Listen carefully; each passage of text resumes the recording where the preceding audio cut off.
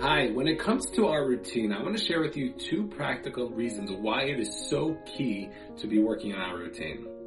So the first idea I want to share with you is that if we're not being conscious about the things that we're doing, and we're not setting up the things that are important to us, then our time is going to be filled with other things that are going to be happening in our life.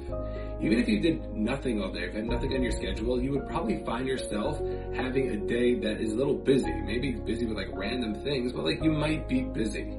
And we have to recognize that, especially in our busy lives, if we're not planning a routine in terms of things that we want to be doing, our time is going to get filled.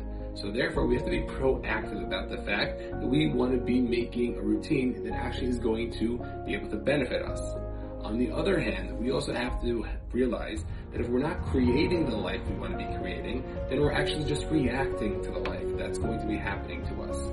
It's our job to really move forward and do the things that we want to be doing. By doing the things we want to be doing, it's going to help us get to our goals.